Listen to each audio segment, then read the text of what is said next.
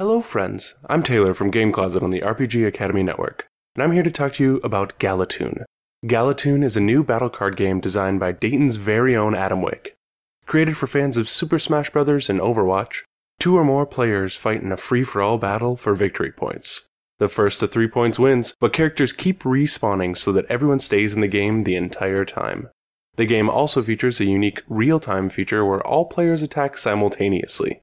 Galatoon will be running open drop-in and out demos throughout a Catacon, but our next big event after a Catacon is going to be OheiCon on January 26th through the 28th. You can find more info at galatoon.com. Hello, Michael here with a quick disclaimer. The episode that you are about to listen to was originally recorded as a live event, meaning that it was recorded and streamed over our Twitch channel, which is twitch.tv/therepgacademy, or broadcast as a live event or recorded as a live event for our YouTube page, which is youtube.com/therepgacademy. Hopefully you will understand why the audio quality of this episode is not quite up to the same standards you have come to appreciate and expect from our show.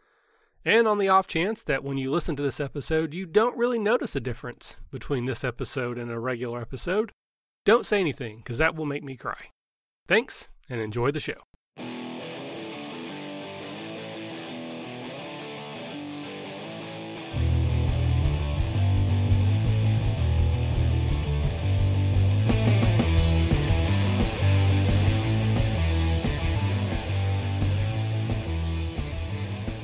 So I'm going to wait just a little longer than usual and then say, hello and welcome to Detention Live from the RPG Academy. I am Michael, and tonight I have a guest with me. You know her as Emily, or Kick-Ass Emily on Twitter. Emily, how are you doing tonight? Doing good. So for the people who don't know you, who are you? What don't I do? For the people that don't know me, I am one half of Jim and Emily. We do a couple of podcasts together. We do Hero's Journey. I helped out with the actual play of Satanic Panic. So that's pretty much it for podcasting world. And then we also design games. So I am part of Third Act Publishing, which designs and produces and fulfills the RPG games. So we've done a couple of those. And what are you working on now? I am working currently on a game called Domina Magica, which is a RPG that replicates the basically an episode of Sailor Moon, really, when we cut through everything. It's Sailor Moon, pretty much in an RPG game. But no, I designed it so that way you could play any type of magical girl game that you wanted. If you wanted to be more serious, you could totally go more serious. If you want to be, so tropey and over the top and yell out your attacks while transforming into amazing, pink ribbon, rainbow, sparkly goodness, I made that too. So perfect.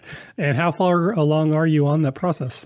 Well, the Kickstarter is supposed to go live in November, but I think it's going to get pushed back just because we got swamped with all kinds of stuff. Jim is working on all of his projects and didn't have really time to help me with mine, and I didn't know what I was doing. So everything that I should have been doing, I should have been, contacting people and setting up interviews and setting up podcasts and setting up actual plays. I was not doing. So I think it's going to actually be a spring Kickstarter now, which is fine because then I really do want to play test the heck out of it and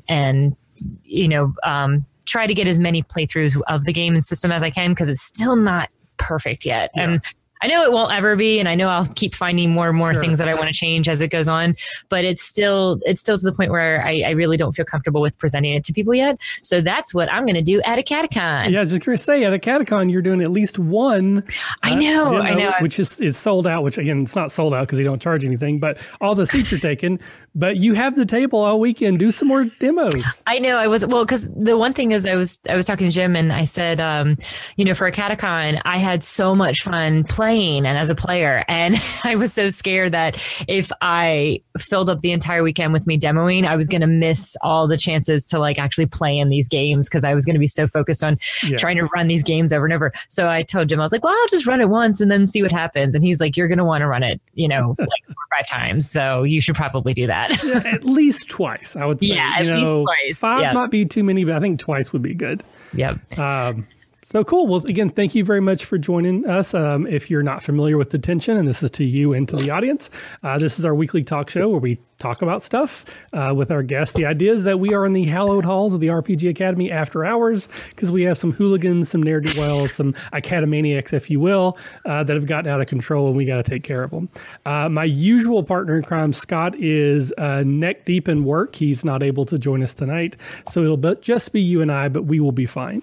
Okay. So we do have some people that have joined us in chat already. Some of our regulars, Dirty Habanero, Targris, iBlue Wizard, as well as New York Tater. And Targris says Magical Girl RPG sounds awesome. And he will also be at a Catacon. So there's a good chance I don't know if he's in your playtest, but he might get into one if we do another one. I might do a pickup game because a lot of people who are coming to a Catacon, I think, but don't really know a lot about it yet, or is like, oh, I'm not signed up for anything yet. I'm going to see what's there. Yeah. A lot of my friends anyway are coming, and so I think I'll probably end up doing a couple pickup games for her. Well, that would be fantastic as well. So the first thing that we do on this show, as far as like our banter, is our "What Are You Drinking" segment. So, Emily, what are you drinking tonight? I don't really know if it's a drink. It is a banana chia mac smoothie from Tropical Smoothie Cafe. My dinner. Perfect. I'm being boring again tonight. I have my water. It's in my Logan commemorative cup. Yeah, I just got out of belly dance class and I had to race home to get here. So I was like, oh my gosh, I don't have time for dinner. What am I going to do? So I just grabbed a smoothie. Fair enough. Usually, like the other people that are on the show, like Matt and Scott, are usually drinking like whiskey or beer or something. So that's kind of where it came from. I always just pretty much drink water or L8, which is a soda. But hey, you never know. Things could get interesting. I'm super boring. I got a smoothie. Well, and one of the rules here is anytime we mention session 0, you have to take a drink. So okay. Okay. And you might want to, take your time because you're going to do that a lot. At least in most episodes, we get around to that quite a lot. Okay. All right. So the first thing we actually do here is what we call extracurricular. And that's just where we talk about what we've been up to for the last couple weeks or so. So we've already talked a little bit about your game, but is there anything else? And it doesn't have to be RPG related. It can be TVs, movies, media, just something that you've been up to the last couple weeks. Oh my gosh. October is a crazy, crazy month. We kicked off October with 2 weddings back to back, in the same day. And then, yeah, really back to back. No, seriously, like one was at 4:30. The next one was at 6:30. Same day. So we kicked October off with that. And then it's been Ren Fair for a couple weekends. And I had a performance last weekend at the Southgate Revival House for my belly dance. I had 3 different performances at 3 different times with 3 different costume changes, 3 different choreos, 3 different, entirely different routines that I had to work on and come up with myself. So that took up a lot of time. And then this Saturday, I'm having my Halloween party. It's my annual Halloween party, except last year I did not have one. So everybody's really excited because last year I had, guess what, more weddings. Oh. So I couldn't do one last year. And a lot of people are really upset because they're like, you always do one. This was your 6th year in a row. And so this is the almighty return of the Halloween party. So I have been cleaning, prepping, decorating, baking, buying, crafting. Nice. That. So yeah. And then I've been working a lot of overnights at work, which is starting to, yeah, it's not fun. It's not fun. I've been getting, very just, kind of in the dregs of it's Halloween and I should be excited for Halloween. And yet I'm putting up Christmas cards at my work and I'm putting out advent calendars. And so what I started doing to kind of keep myself out of the holiday blues, as it were, the retail blues, is I started doing these like little 5-minute videos every day of just like, hey guys, this is what I'm doing to prepare for the party. These are little crafts I'm doing. These are, this is like what I decorate with, and trying to keep up my creativity and positivity and not get so bogged down with the retail hell that is my job. Yeah. I worked retail for a very long time, about 15 years. Oh yeah. And I grew to hate holidays. I hated Christmas. I hated Thanksgiving. Mm-hmm. It wasn't as bad as Home Depot, honestly. Because then spring was always like the big year. So like, you had like spring and summer holidays were the ones that were busy. No one cared about Home Depot at Christmas. But yeah, my years at Target were awful when it came to the holidays, and I do not miss that at all.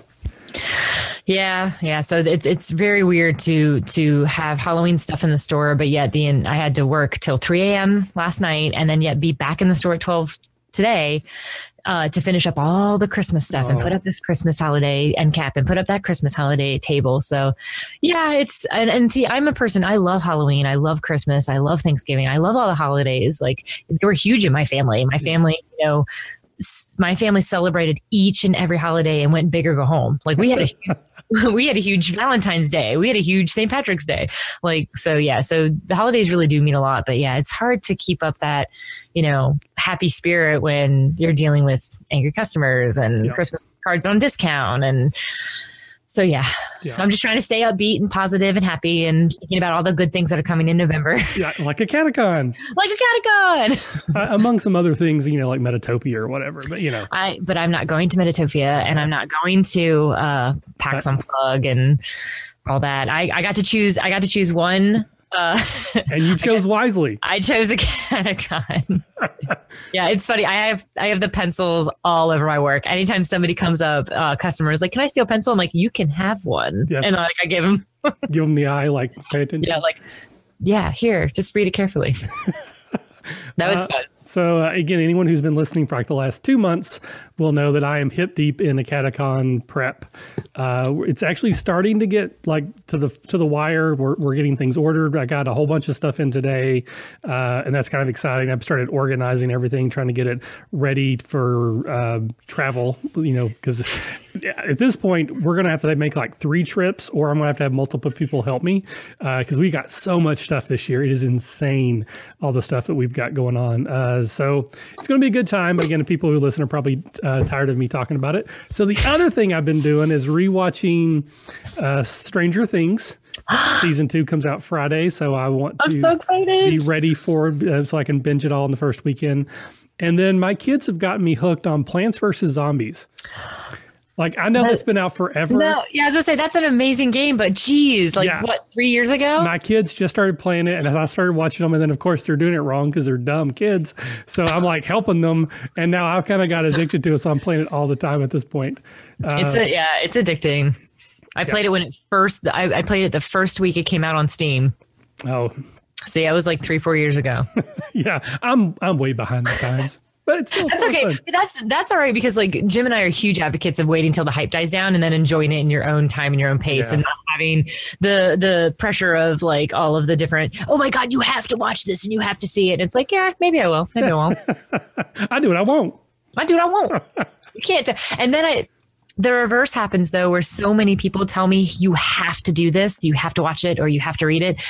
I just lose interest in it because I'm like, now it's been ruined. Now I don't really. I'm a very opinionated redhead who's stubborn, and so as soon as you tell me I have to do something, I'm like, no, I don't. Yeah. Well, and then also I've had that where because so many people have hyped it that I'm going to be disappointed because it's never going to live up to that much hype.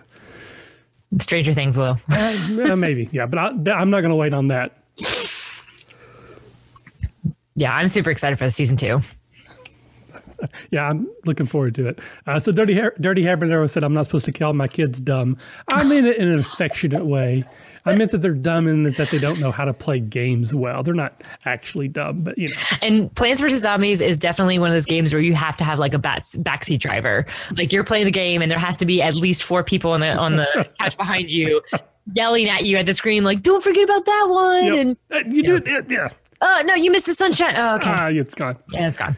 Alrighty. So we'll move into 10 things. This is one of our improv games. So I told you to try to listen to an episode. I don't know how far you got. But the idea of 10 things is it's a game that focuses on immediacy. So we're going to give each other a prompt to name 10 things. And those can be anything. And your job is to come up with 10 of them as quickly as possible. And speed is more important than accuracy. Oh, gosh. Okay. So it doesn't have to be like a good answer. It just has to be a quick answer. Okay. All right. So would you like to receive the prompt first or give the prompt first? Let's receive it. Oh, going bold. I like it. Let's do this. Oh, my God. So it's just 10 things that blah, blah, blah, blah. Yeah, I will give you a prompt and then you'll come up with 10 things. All right. You're not cheating. Like you don't have cards that you're pulling out, right? No. I try to tie it back into the what we've talked about so far in some way.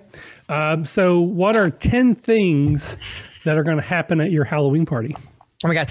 There's a costume contest at 12. 1. Somebody will probably spill something. That usually always happens. 2. Maybe break something for sure. Oh gosh. Somebody will eventually get makeup on the walls. That always happens. 4. A decoration will get tangled into somebody's costume. 5. Most 90% of the party will usually happen after like 12 o'clock. 6. It's the one night out of the year that both Jim and I get kind of wasted because we're both home. Let's see. Oh my gosh. I usually go to bed at 3 a.m. while everyone's still in my house, and I don't kick anybody out. I just go to bed. Sometimes I will come back downstairs in my jams while everyone else is still in costume and having a good time, and I will be in pajamas. And oh my God. Somebody will eventually come dressed as Jim. Happens every year. Yeah.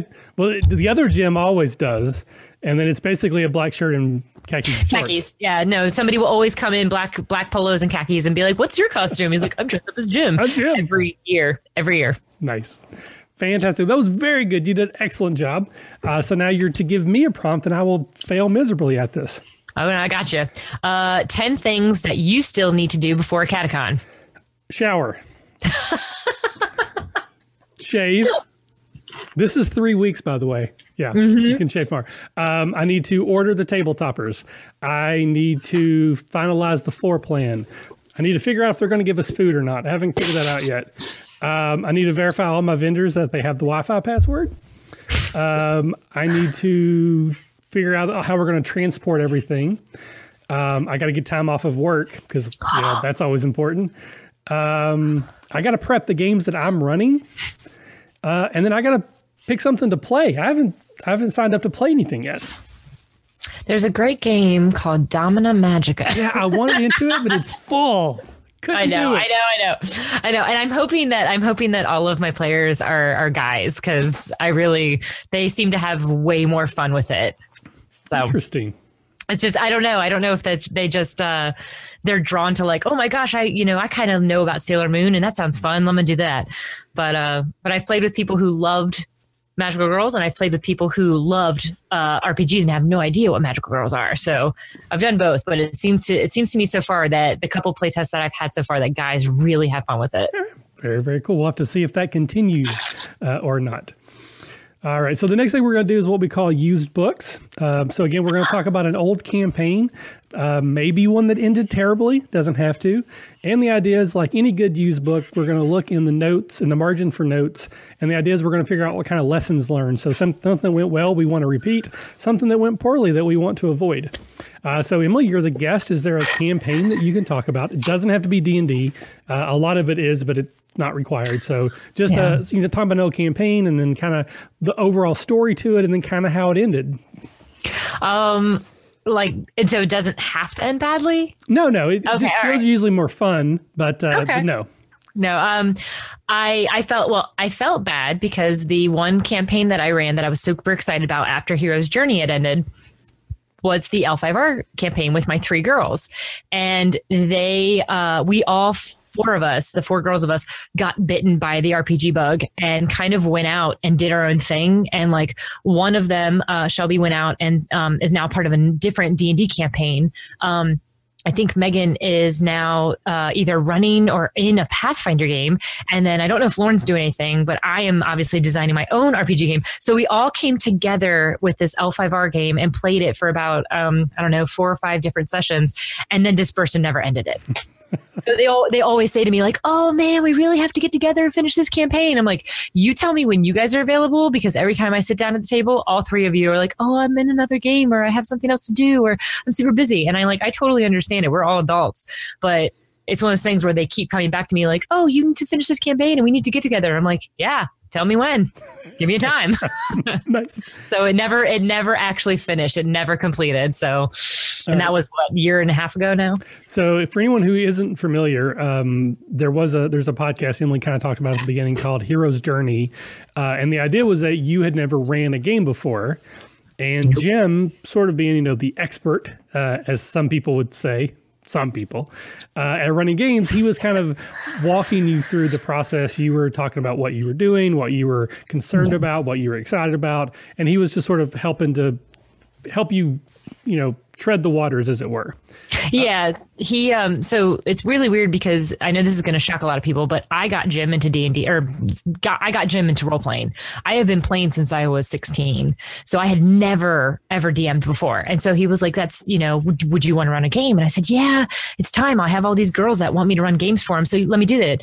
And he said, "Are you nervous and are you scared?" I said, "Absolutely." He goes, "Let's roll with that. Let's work with that." So then we started actually recording these sessions of me getting prepared for this game. And yeah, he went through the steps of now you're going to name your game. And it's to help a lot of first people who may not think of running games.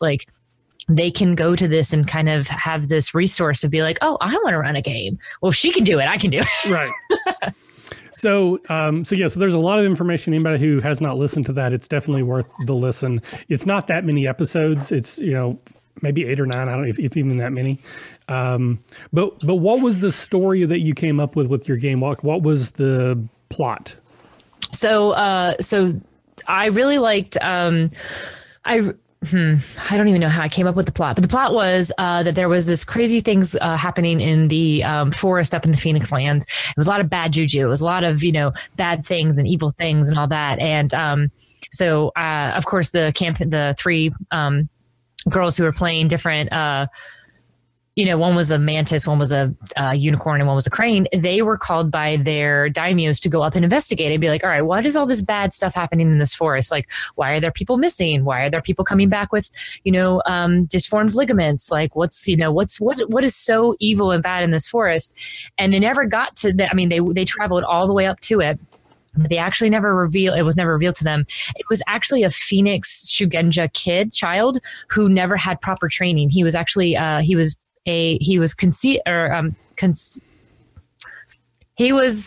I don't want to say I'm trying to think of the word. He was conceived, there we go, in secret, and he was never meant to be born. And so the mother saved him, birthed him, and then tried to drop him back off of Phoenix lands to be like, "Hey, this is a Phoenix baby. Somebody raised him as such." And no one did. The forest kind of took him over. And so he was raised as kind of a natural Shugenja where he had power, but I think it was actually turned out to be a girl, but the girl never really had control of her power. So she was just making this stuff happen, and it was total accident. She was making these crazy apparitions happen, and the forest was protecting her. And these forest spirits, they come from they're kami, and they come, I forget the realm name, but it's the realm of chaos. She befriended these kami. And so now these chaotic kami were helping her kind of just spread destruction. And so they never really revealed that, but that's kind of what the overarching story is oh, that's a neat idea. Okay. I want to do that. And so where did your players start? Where did you kick off the actual game? Way down in the emeralds, at the Emerald Champions threshold. I have the whole map drawn out of each city that I wanted to hit while they were traveling up north towards Phoenix lands. But yeah, it started off with the Emerald Champion wanted them to investigate this, and he kind of wanted it all hush hush. And so there was all these little threads of storyline that I tried to plant with them too. So each of my players not only had this overarching goal of hey, go up and investigate this, but each one had a secret mission from their daimyo of hey, this is a good opportunity to also further your clan and their family. And so the daimyos kind of snuck in scrolls to each of them to be while you're doing this, also do this for me, also investigate this, also steal this. So all three of them had their own mission that they were trying to complete as well. So that was really nice. So I had a bunch of kind of little story hooks to see, where they would go and how they would travel. So they started way south where the Emerald Champion lives, and then traveled north, and they got all the way to the forest. But that was where the last campaign ended. They never actually got into it and did all the crazy crap that I had planned. So there's two big things there that I want to kind of pull out and talk about. And one we've talked about many times. Most campaigns die at least in my experience and the people I've talked to and in my sphere of influence and communication, by far the most campaigns usually just die, but rather than actually ending in any sort of way. It's just like, oh, okay, I guess we're never going to play that again. Yep. That was fun. Yeah, it was fun. It was great, and I still want to play, but something happened, or this person moved away, or life gets in the way. Life gets in the way, and then when you get back together, everyone's excited about a new character concept, and they don't really want to bring the other one up, that kind of thing. Mm-hmm. But one of the things I want to talk about was having characters with secret objectives. It kind of makes me think of, there's a lot of board games where you're working together, but you can also have your own objective that lets you win the most. Or there's actual betrayal mechanics in some games where you can win if everyone else loses. Mm-hmm. And I've said many times, I'm not a fan of the one evil character who's secretly working against the party. I think that's garbage. No, I hate that. So when you were developing these secret goals, did you come up with them and give them to the player? Did you come up with them together? How did that evolve? So playing D&D when I was younger, I always thought that was really, I was never given the secret, the alternative, mission. So it was one of those things where every time I played D&D with a bunch of people, I'm like, why am I even here? Why is my character even here? Like, if you want me to be true to my character, I'm going to go off and do my own thing. And of course that always breaks up the party. And that always turns into, okay, Emily, what are you doing? Because everyone else is doing this thing together and you've gone off on your own. So it was one of those things where I always was looking for, okay, like, not to get deep and philosophical, but it was like, what was my purpose? Like, why am I even here with this team? It's like, well, you're traveling together and you're partners. It's like, okay, well, why? So I always struggle with that. And then when I'm at Jim, I even struggle with that in his campaigns. I'm like, I don't even understand why I'm traveling with these people. And he's like, well, you have to make that storyline. And I'm like, no, I don't. You have to make it. So we would fight. So to combat that, I really liked the idea of having their daimyos, which are kind of like the head of their clan, give them a specific mission, because it is very much a kind of a more political world with a lot of political ties. It's like, very akin to Game of Thrones. So nobody that goes off on a mission is just to do it. No one's just, oh, I'm going to go off and investigate this. There's always a reason for it. So I like that concept. So when I came up with the idea of giving each person a secret mission, it really was selfish. It was really to give my DM skills kind of breathing room to throw in plot hooks when I needed to. So I was scared. I was so scared of not coming up with enough ideas that I was like, oh my gosh, I have to have all these little plot seeds to pull on. So that way, if we get into a point in the story where I don't know what to do, I can just be like, oh, remember this that we talked about earlier with your little secret mission? That might have something. And what ended up happening is I actually took actual parchment paper and wrote on there with quill and ink of like, dear, my character's names, like, dear Matsu, like, this is your Genpoko ceremony. You're going off on your own. Here's your chance to prove yourself to the unicorn. You're going to go investigate this. However, you are also going to do this for the unicorn. And so I even wrote this whole handwritten letter for each of my players. Wow. So I presented it to them with these rolled up scrolls of like, and this is from your daimyo, and this is from yours. And I'm sorry. And they still have them to this day. Like, no, that's very cool. They love that part of it. Like, even I think like one of them, he was like, I'm going to unroll this and like frame it on the wall. No, just having that little hook for me for my help. And the fact that my players loved the idea, it turned out so well. Okay. So I've, again, talked about this before where I'm a fan of character secrets, but I'm not a fan of player secrets. Oh, okay. Like if your character is secretly the prince who's trying to overthrow your evil stepbrother who took over the kingdom, everyone at the table is going to know that about your character, but all their characters don't necessarily know. Oh, okay. So with your players, did you share? No. So no one knew what anyone else's secret. Did they all know that they had one? They all knew that they had one because so like you could deduce that if all of a sudden your DM hands you this scroll of like, this is also from your family, and then everybody else got one too, and it was very much like, hey, by the way, you're also doing this, but here's what the clan wants from you. Mm-hmm. You're the empire might want you to go investigate this, but here's how you're going to further your clan too. So each one got one. So they all knew that they had scrolls from their families. I can assume that they all deduced that it was probably a hidden one for each of them. Right. I didn't really ask. We didn't really get into like when we ended the play sessions, we were just so psyched and so hyped up that it was amazing. Like I was having so much fun. They were having so much fun. So we got talking about it, but I never delved into that aspect of it. Okay. Was there ever anything like when you made up what these secret objectives were, was there ever any thought to this may cause conflict between the group? Like, was that absolutely. Okay. So I didn't know. So like when you designed them, did you do that so that there would be conflict, where it was like, well, if I do this, I'm fulfilling this, but I could be hurting the party this way? No, I didn't have like the thing about L5R is it is all about political tension. Like it's all about my clan doesn't really feel, secure with your clan, and but hey, maybe this clan and my clan, we get together because of this. So I didn't do it with the intent of like, hopefully this will drive a wedge between you two.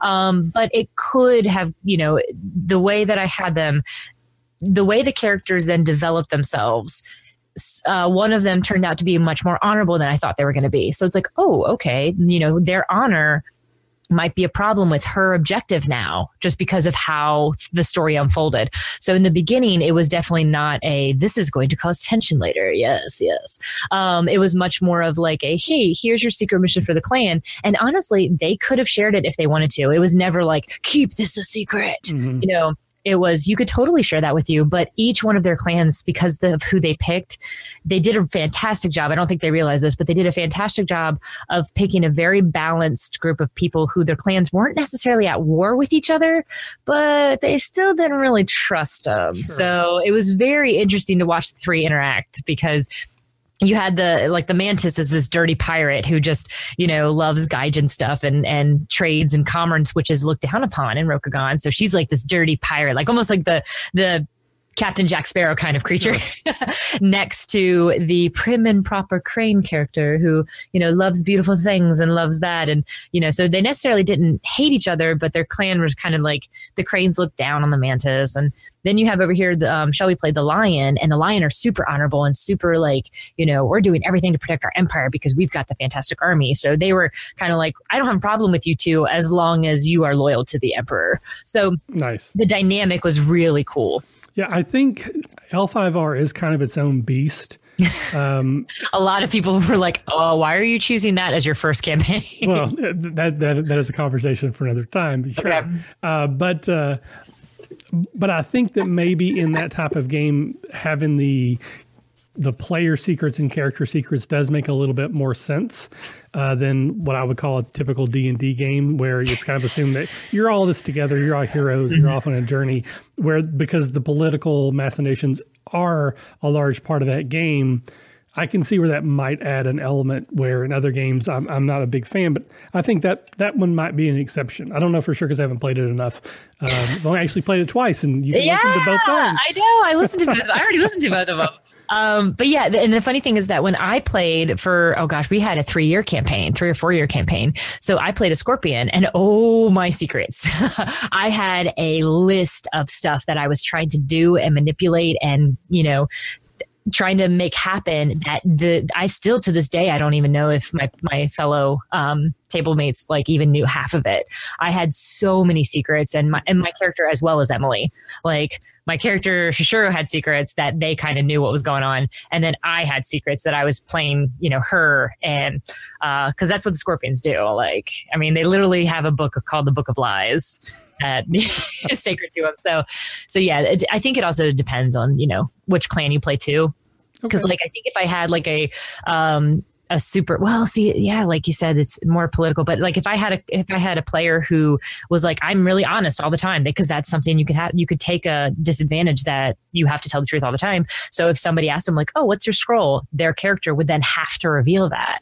So I like you said, I think it lends itself very well in this setting. I don't know how it would have gone if I would have done like a D&D or a Pathfinder setting and then tried to still do the secret missions. Right. It lends itself very well to L5R. Okay. So looking back on that game as a whole, so all the sessions, all the prep you did beforehand, is there anything that if you had to do it again, you would do differently? Not put it off for so long. Well, we recorded the first couple sessions, which was a hassle because I had to have Jim there because I was like, all right, they were doing 4 different mics, 4 different, headphones. So that was really interesting to then also record it because it, playing a game recording is so different than just playing a game with your friends and, you can do whatever you want. So that dynamic's a little weird. So I think if I would have loved to not have it recorded to see how different the game would have been. So I love the fact that we recorded it because I can go back and I can listen to it now and I can be like, that's my first game and look how much fun we had. And if we ever do pick it back up, I can listen to all of those and go, oh, that's right. That did happen there. I can play that back in. So I think if I had to go back and do it again, I would have loved, not necessarily saying I would, but I would have loved to see how the game would have been so different if we didn't record the first 3 or 4 play sessions. Okay, but that's about. I was gonna say that's the only different thing I would change because I loved the just product so much. Like I loved the outcome of it. Okay, so I wouldn't want to change it because I'd be afraid that. Well, this may be too broad of too easy of a question, but so what did you do that you would like you're always going to do in the future? Like it's like this game worked well. I think this is part of the reason why. So next game I will do the same thing. You're going to hate me because I'm going to do it. I will definitely always have a session 0. Take a drink. Don't have any left. So I will always do that because that was so interesting to just be like, hey, this, don't even come over with anything in mind. Just come over. We're just going to talk about what you want out of the game, what your experiences are. You're going to get to know me. You're going to get to know the people you're playing with. What kind of character would you like to play? Is there anything that you want to, just like that, having that was so beneficial to running a game. And I will always have that now because sometimes like when I play with Jim, we didn't really have that. We just jumped in. It was like, all right, now here we're rolling characters, go. Yeah. And you're sitting here for 3 hours. So it was, I even have kind of like when people come over to play of like, all right, what are you guys' expectations? Does anybody have any time, restraints? Does anybody have any, cell phone things that I have to know about of like, hey, I'm also waiting for my brother who's in, my brother-in-law who might be having a baby tonight. Sure. That kind of stuff. So that little prepping and debriefing before the initial game and then before each game when people come over was just so nice. And I know a lot of people are like, we're still talking and we should be playing games. And, it's, but I never had that. I never had people like tapping their foot going, when are we going to get to rolling dice? And when are we going to get characters? It was just so much fun to, kind of like, hey, while we're on surface level, while we're still out of character, what are you guys hoping to get out of this? What do I as a DM need to know? All right, now let's dive in. Okay. I think those are great things for any game as well. So with that, we will close up this used books and we will go into everyone's favorite part of the show. Where have my fingers been? Do you have any idea what that is? No. Perfect. No. Okay.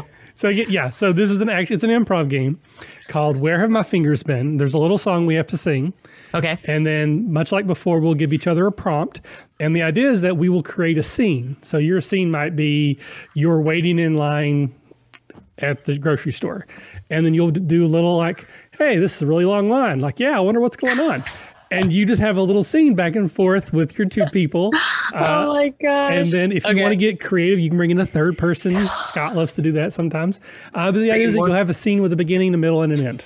My fingers are broken today, though. I saw the tape on one. I know. So would you like to give a prompt first or receive a prompt first for your fingers have been? I'm gonna give one. Okay. This time.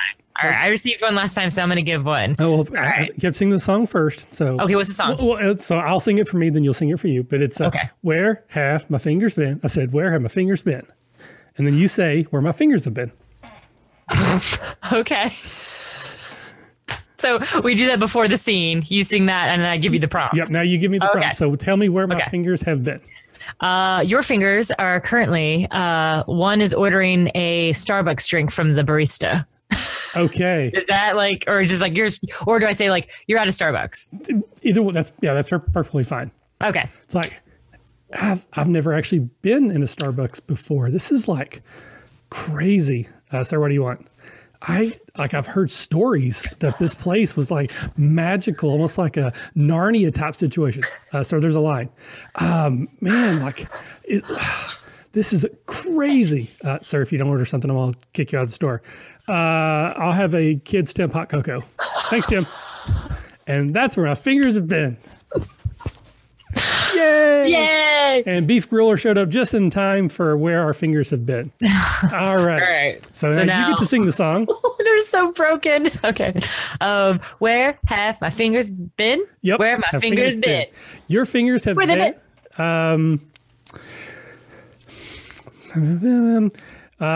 You're watching a magical girl transformation with no idea what's happening. So two people were watching it? Yep. So they're talking to each other. Okay.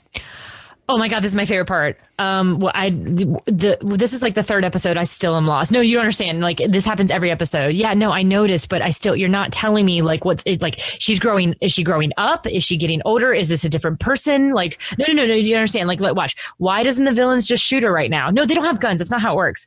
But she's taking like 5 minutes to transform into somebody else. Like, what are the villains doing? Just standing there? No, it's like a subspace thing. Like it's out of just keep watching. And like, look, the ribbons are coming. And that's where my fingers have been. Yay! Fantastic. Thank you so much for playing along with our reindeer games. That was fun. Alrighty. So now we're going to move into what we call cryptozoology. And this is where we take a look at a monster, and it's normally from D&D, but again, there's no rule that it has to be. Talk about a little bit about the lore behind it if it's necessary. Talk about ways we have used this monster in the past, and then maybe talk about some ideas for how we could use it in the future. So, Emily, do you have a monster you'd like to talk about? I have that I've encountered or that I've used. I mean, since you've not DM'd that much, maybe it's something it could be something you encountered. Okay. Yeah, we had let's see.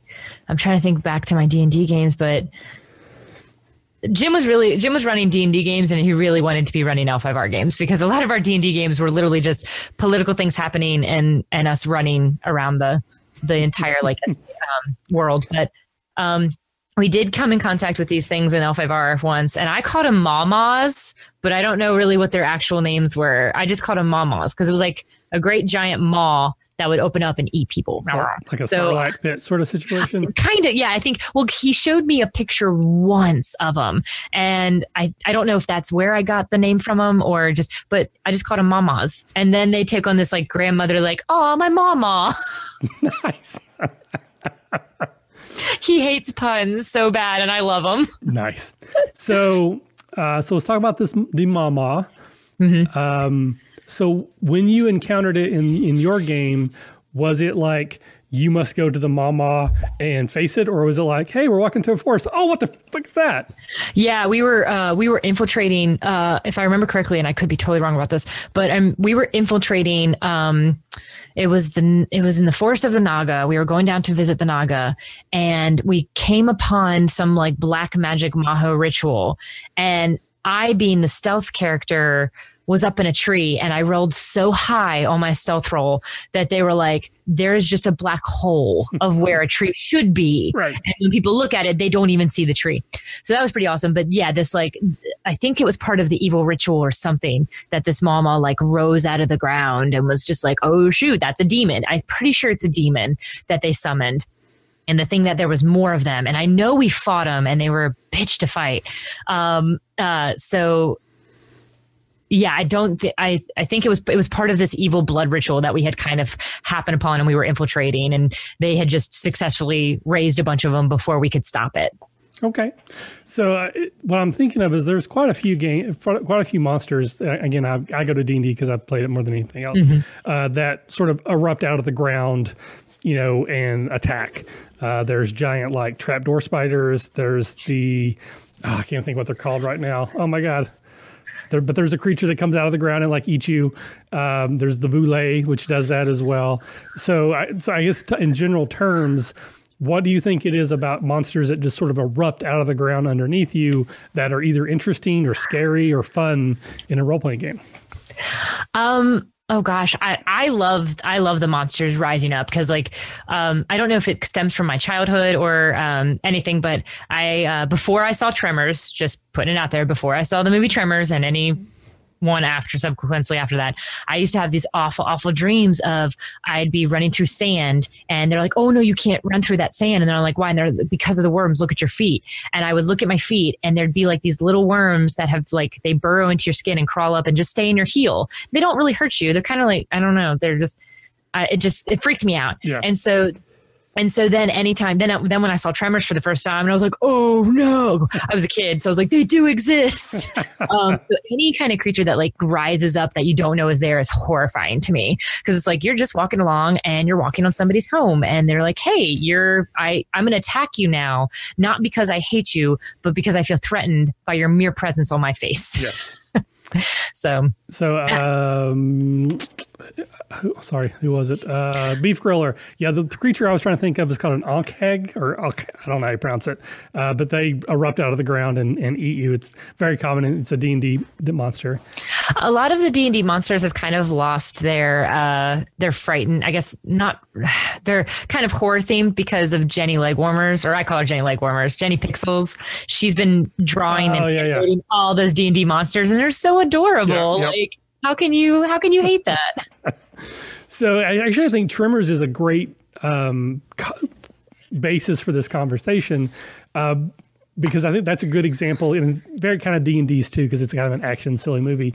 But the idea that you're in danger and you have no idea.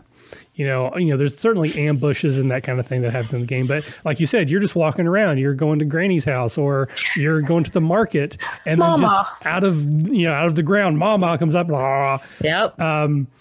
But I think the balance is that, in theory, that should be a creature that just kills you. It shows up and now you're dead. Yep. But that's not really how most role-playing games work. You know, there has to be a chance for you to succeed. There's got to be a battle. So how do you moderate keeping that creature scary, but not making it an insta-kill so that your characters can actually fight it? Do you think? I guess I have not. As a DM, I have not dealt with any kind of monsters yet, really.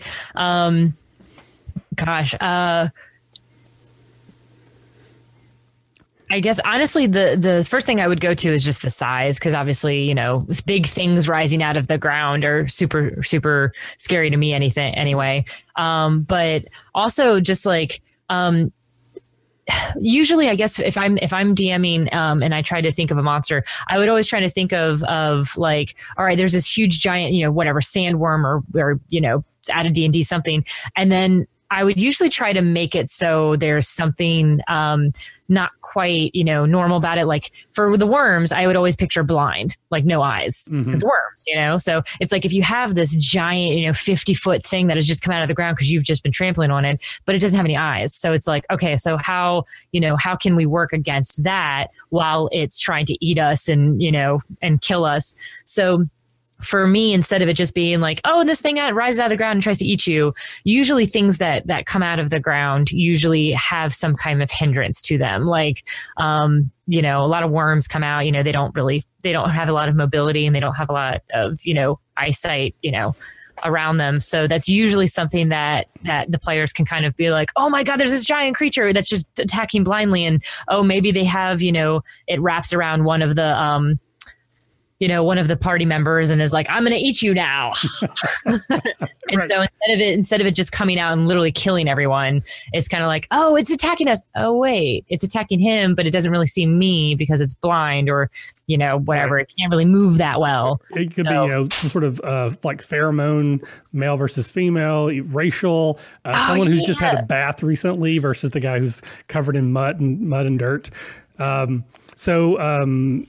that was the whole thing scary about Tremors, is that they felt you. Yeah. Well, that was scary. And I think, and again, I like that movie as an example, because that creates some very interesting scenarios at low level. At high level, things get a little bit different. Dirty Habanero was talking about, like, if you can fly, then, that kind of thing. But there's that scene in Tremors where they're all like on a rock and they're kind of stuck. Yeah, it's almost like they're on an island in the ocean. Like, what are you going to do? What are you going to do? So eventually they all try to just run in different directions. And I think that's an awesome moment that can happen in a game where All right, everybody run. DM rolls a D4 or D6. You're the one Which that one's gets it gonna targeted. go at? Yeah, and that could just be a really fun situation, or you could have the person who's trying to be a hero and they're like stomping and trying to get the creature to come their way versus someone else. I was playing in a game a few years ago at Gen Con where there was a creature like that would erupt out of the ground, and one of the characters tried to walk in a way that would hide its movements. Just something about the way they were moving. And they rolled their check and they got a natural 20.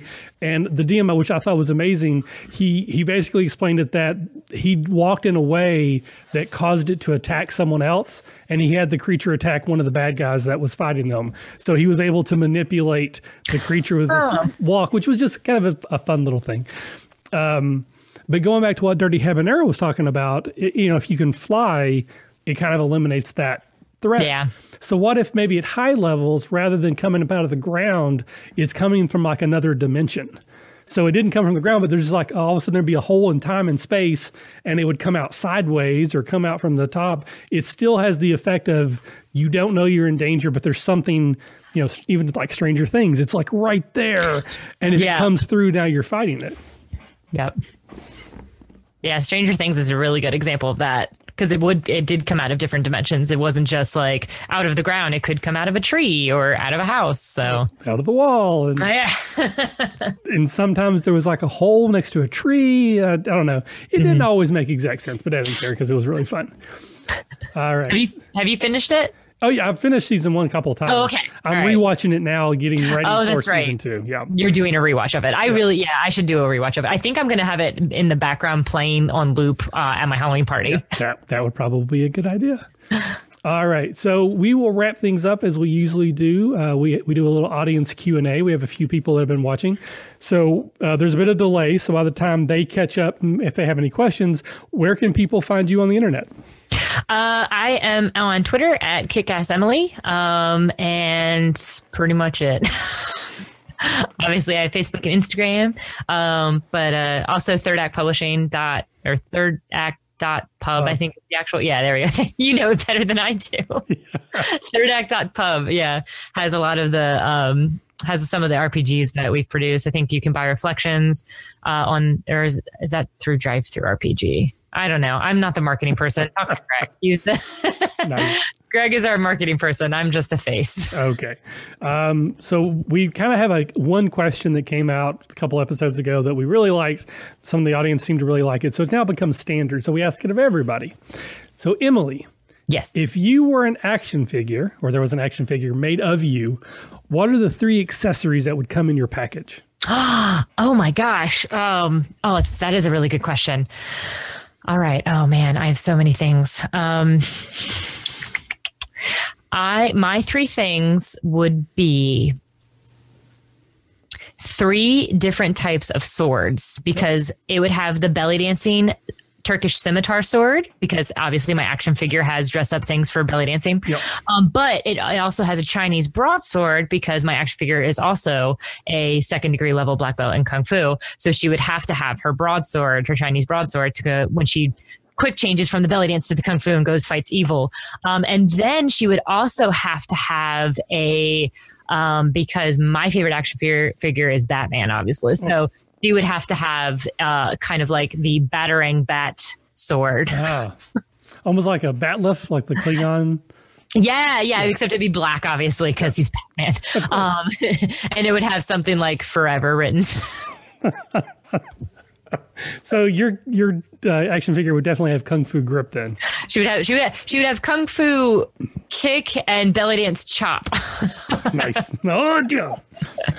Alrighty. So again, we'll wait a couple seconds to see if any questions come in. If not, we will kind of wrap things up. As for myself, you can find me on Twitter at the RPG Academy, and pretty much anywhere, Facebook, Instagram, Google Play, Google Plus, whatever. If you search the RPG Academy and something comes up, it's probably me. Catacon just over 2 weeks away. Very, very exciting. So we should have an episode or a show next week. I don't think we're going to have an episode the week of a Catacon. At least I won't be hosting it. I don't know if somebody else wants to jump in, but I'm sure I will be very busy getting ready for a Catacon stuff. So New York Tater says kind of quiet. Chat wasn't as active tonight, but that just happens sometimes. But Emily, thank you so much for joining me. I look forward to hearing more about your game. And I'm one of the people that you should be calling, trying to set up trials and interviews and stuff. So when you get around to that, let me know. I know. I will for sure. It's just the end of this year, man, just snuck up so fast. It was like, I'm thinking about doing a Kickstarter in November. And Jim's like, yeah, November's in 2 weeks. So where's all that? And I'm like, oh, yeah, you're right. Shoot. November's not that far away. Yeah, so it does. Yeah. It kind of sneaks up on you, almost like a mama. There we go. There it is. Awesome. Full circle. Yeah. All right. So we do an awkward wave out because it takes a while for me to find the little button that turns the show off. I like that. So we're just going to keep waving until I get there. I like it. It's great. It's having fun. Everybody's. Bye, guys. Bye. Yay. Yay.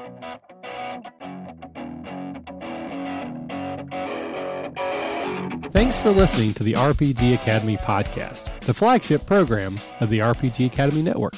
If you enjoy what we do here, then please check out therpgacademy.com and visit our site partners for additional entertainment and gaming advice. We do this out of love for the hobby and for you, our fans.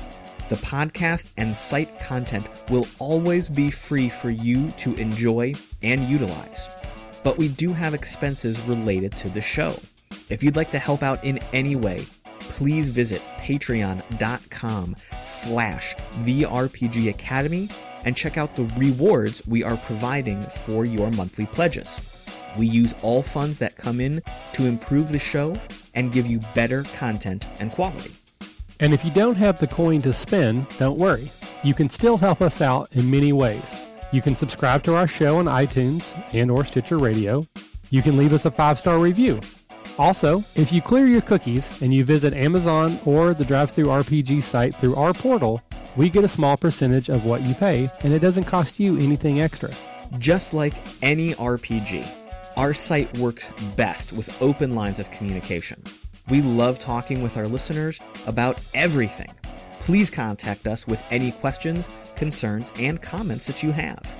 We also love to hear feedback and experiences from your own games.